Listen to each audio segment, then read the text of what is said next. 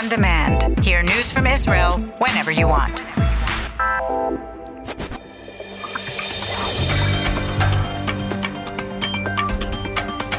You are listening to the English language news of Kan, the Israeli Public Broadcasting Corporation. Good afternoon. It's 2 p.m. in Israel on Thursday, the 11th of July. This is Mark Weiss with the top news at this hour. Britain says 3 Iranian vessels unsuccessfully tried to impede the passage of a British commercial vessel through the Strait of Hormuz. HMS Montrose positioned itself between the 3 boats and the tanker British Heritage before issuing verbal warnings to the Iranian vessels, according to a British government spokesperson. He described the Iranians' actions as contrary to international law. Iran has been threatening to retaliate for the seizure of one of its tankers near Gibraltar last week. Hamas has threatened revenge after an activist was reportedly killed by the IDF this morning in the northern Gaza Strip. The Egyptian delegation is in the region and is holding talks with Israel and with the Palestinian Authority in Ramallah.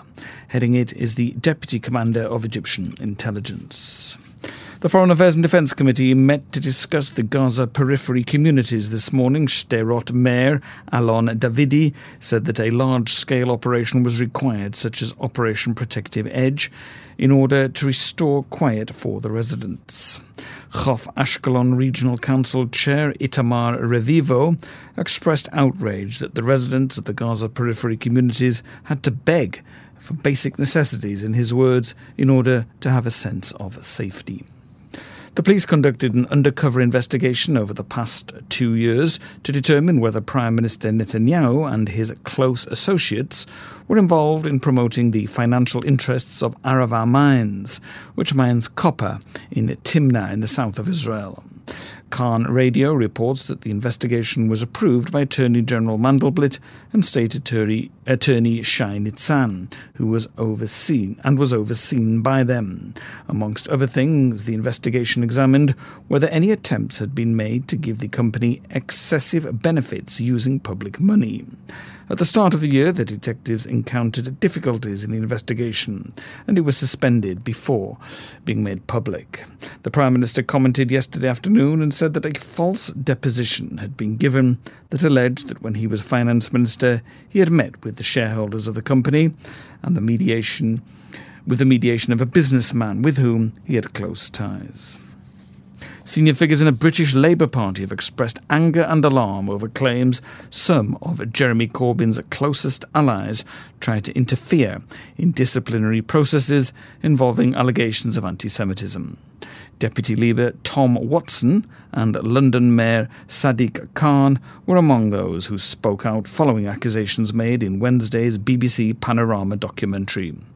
Watson said he was shocked and appalled by the claims. What he said, those who had come forward to the BBC had been incredibly brave. Hearing the testimony of party members and former staff was harrowing, he tweeted. They're not disaffected, they have been incredibly brave. Very serious questions now have to be answered. Labour insisted the programme was inaccurate and denied any interference. Labour Party Chair Amir Peretz and Hatnua leader Tzipi Livni met this morning, the first meeting since Peretz was elected Labour Party Chair. The meeting was said to be very good. Relatives of Solomon Teka, the Ethiopian-Israeli shot and killed by an off-duty police officer last week, have written a letter to the Attorney General and the State Attorney complaining that the Police Internal Investigations Department had refused to show them the investigation material. Shas Chair Aryeh Deri has proposed to United Torah Judaism's leaders that they work together to counter Ramat Gan Mayor Carmel Shama HaKohen's plans to operate public transportation on the Sabbath in the city. Deri sent a letter to United Torah Judaism's leaders, Yaakov Litzman and Moshe Gafni, in which he called on them to hold an urgent and joint meeting in response to the breach of the Sabbath status quo in Tel Aviv, Haifa, Ramat Gan and Petach Tikva. Ehud Barak met yesterday with Labour Party Chair Amir Peretz, and they discussed possible cooperation between their two parties. That's the news.